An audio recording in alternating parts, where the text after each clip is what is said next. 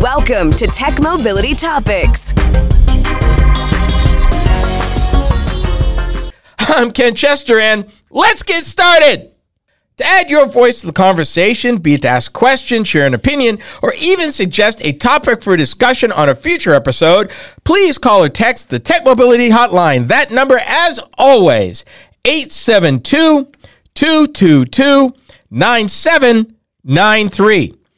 If you're shy, you don't feel like talking, but you want to email, you can certainly email the show, and that is talk@techmobility.show. And again, that's talk@techmobility.show. Oh yeah, one more thing.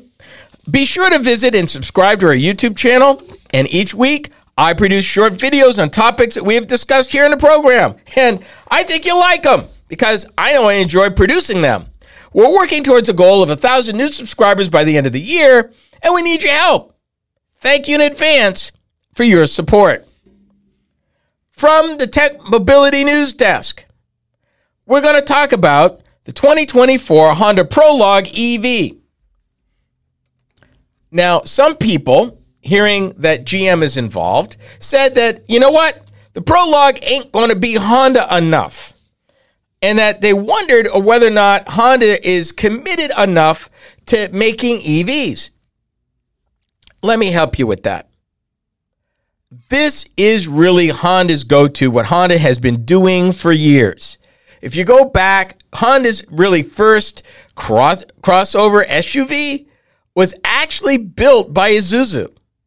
Honda is not above badge engineering when they're easing into a segment. And honestly, that makes great sense because if you are a company like Honda, and even though Honda is wildly successful, they're not GM, they're not Toyota in terms of size.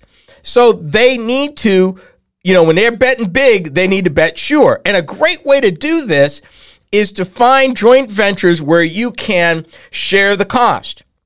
Also remember, Honda is also teamed up with Sony to launch a whole new brand in a whole new way, and that's called the Afeela. And we talked about that a few weeks ago.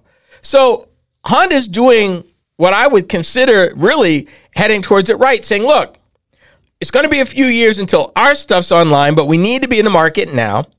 Going to market now helps us get market information and learn about the market, hear from our customers, hear from our dealers, and find out and learn exactly how we should tweak our own offering. So when we come out with an all Honda product in 2 to 3 years, we'll have it dialed in and dialed in tight.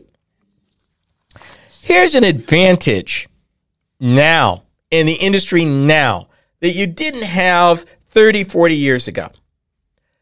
30, 40 years ago, even 20 to 30 years ago, when you contracted with another automaker for maybe a vehicle to fit in your lineup, and you probably did the sheet metal a little different depending on how much money you had and how much of a differentiation you wanted from what you were buying.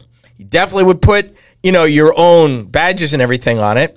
And I'm thinking about the Fiat 124 Spider, which was basically a lightly rebadged Mazda Miata, and I do mean lightly. They didn't want to spend that much money, and they didn't. And by the way, not spending that much money is a few $100 million in the auto industry, just so we're clear. Coming up with a new platform in the internal combustion days, and that's a new platform, either a new engine family, new transmission family, you're looking at about $1 billion, anywhere from $750 million to $1 billion a piece. Billion for the new platform, $600-700 million for a new engine family. The same for a new transmission family. That's up over $2.5 billion before you even built a thing. That's a lot of money to gamble if you're a Honda or a Subaru or a Mazda. So it would make sense to mitigate that. Here we are in the EV realm. Here are some of the advantages. You can buy existing off-the-shelf, what they call a rolling platform. That's what Honda's doing. Why reinvent the wheel when GM already builds the Ultium battery? They can bring it to market for a lot less cost than us right now because we're still developing ours because GM's got their cost spread all over the place. So for a unit cost that is competitive, I can engineer the vehicle I want on top of this rolling skateboard. And that's the beauty. You are not bound by the configuration of the vehicle that you are bad engineering or buying from another automaker. Much like back in the days of, okay, I'm limited because this vehicle only comes in these two engines, and there's limited things I can do to make it really stand apart. In the EV realm, most of what you're going to build, you can create on top of the skateboard any kind of way you want to. Plus, because it's electric, because it's computerized, you could build in your very unique way of doing things. So in the EV realm, even if they're buying this initial skateboard for the Prologue from GM, GM's actually going to build this thing. But Honda can engineer all the stuff that makes it Honda-like and Honda-ness and engineer it all in and dial it all in and program it that way to be very, very Honda, regardless of who built it. And this is a major advantage these days for EV manufacturing.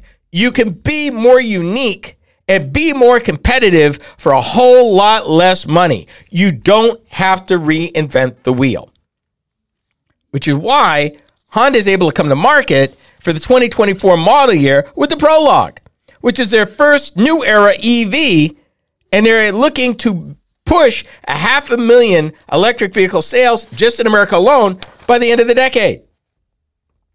And they say they've got a lot riding on it, but guess what? They've also mitigated a lot of the development cost because, number one, they're not building it, so they didn't have to trick out a factory to do it. The underlying electric platform is already proven in hundreds of thousands of vehicles already. So the cost is a lot less than Honda developing on their own with much lower volumes, meaning a lot higher price. It also means that Honda's Prologue will be profitable sooner than if they had done this from scratch by themselves. So this collaboration will work. Now, fairness, they're basing this Prologue on the Chevy Blazer EV, but that's a real different thing nowadays than it used to be. People who have seen the prototype said, yep, it's distinctively a Honda, which mitigates a lot of the concerns people had to say, wait a minute, if you're using a GM vehicle as the base, if you are using GM's technology to propel it, then how are you, Honda, going to make it more Honda-like in terms of feel, performance, interaction, how it does, what it does? I answer quickly, programming.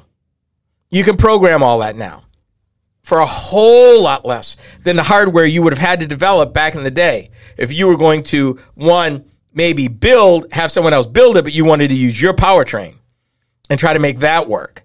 So there's a lot of not reinventing the wheel. Honda can concentrate on making it very, very Honda and very unlike the Blazer it's based on. The Prologue's low roof, clean lines, and boxy silhouette looks more like a next evolution Honda design than a quirky, futuristic EV. They're calling this neo-rugged, and it was crafted by their own folk. The Honda name is prominently displayed across the rear in big letters and an E.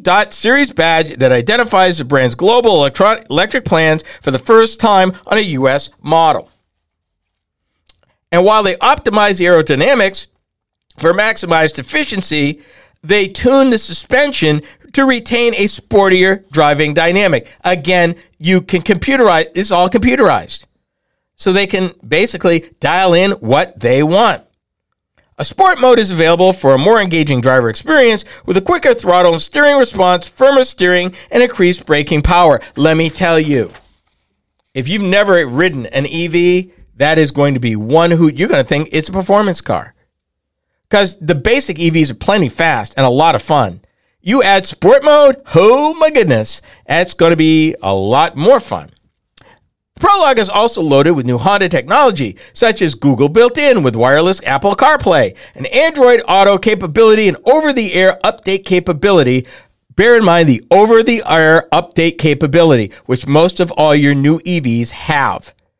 And unlike GM, they've got Apple CarPlay and Android Auto, two things GM vehicles will not have, because GM wants to keep all that money for themselves. So again, being very Honda and what a Honda owner would expect, or somebody thinking about buying a Honda EV would expect. You're listening to the Tech Mobility Show. Are you tired of juggling multiple apps and platforms for meetings, webinars, and staying connected? Look no further than AONmeetings.com, the all-in-one browser-based platform that does it all. With AON Meetings, you can effortlessly communicate with clients, host virtual meetings and webinars, and stay in touch with family and friends, all in one place and for one price. Here's the best part. You can enjoy a 30-day free trial. It's time to simplify your life and boost your productivity. AONmeetings.com, where innovation meets connection. Get started today and revolutionize the way you communicate. Did you know that you could still listen to past shows of Roadworthy Drive? Ken Chester here. With the change to the Tech Mobility Show, we've taken steps to maintain our vast library of past shows for your listening pleasure. Whether you want to listen to 1, 10, or 50 of our 1,000 shows, we got you covered. Be sure to visit roadworthydrive.buzzsprout.com or roadworthydrivemoment.buzzsprout.com and subscribe. There's no recurring commitment, and you can opt out at any time. We set the price super low so that access to the shows is easy and carefree. Thank you so much for your support. Real facts, real opinions, real talk. Roadworthy Drive is now the Tech Mobility Show. I'm Ken Chester, your host. Every week, I delve into the current trends and topics that impact you when it comes to mobility and technology. Things are changing fast, and I cover these topics in a way that's easy to understand. By tuning into the Tech Mobility Show, you can keep informed about the latest happenings with self-driving vehicles, auto finance, electric airplanes, and more. That's the Tech Mobility Show, heard each week on this very fine radio station. These days, everybody wants to be social, and we're no exception. Hi, I'm Ken Chester, host of the Tech Mobility Show.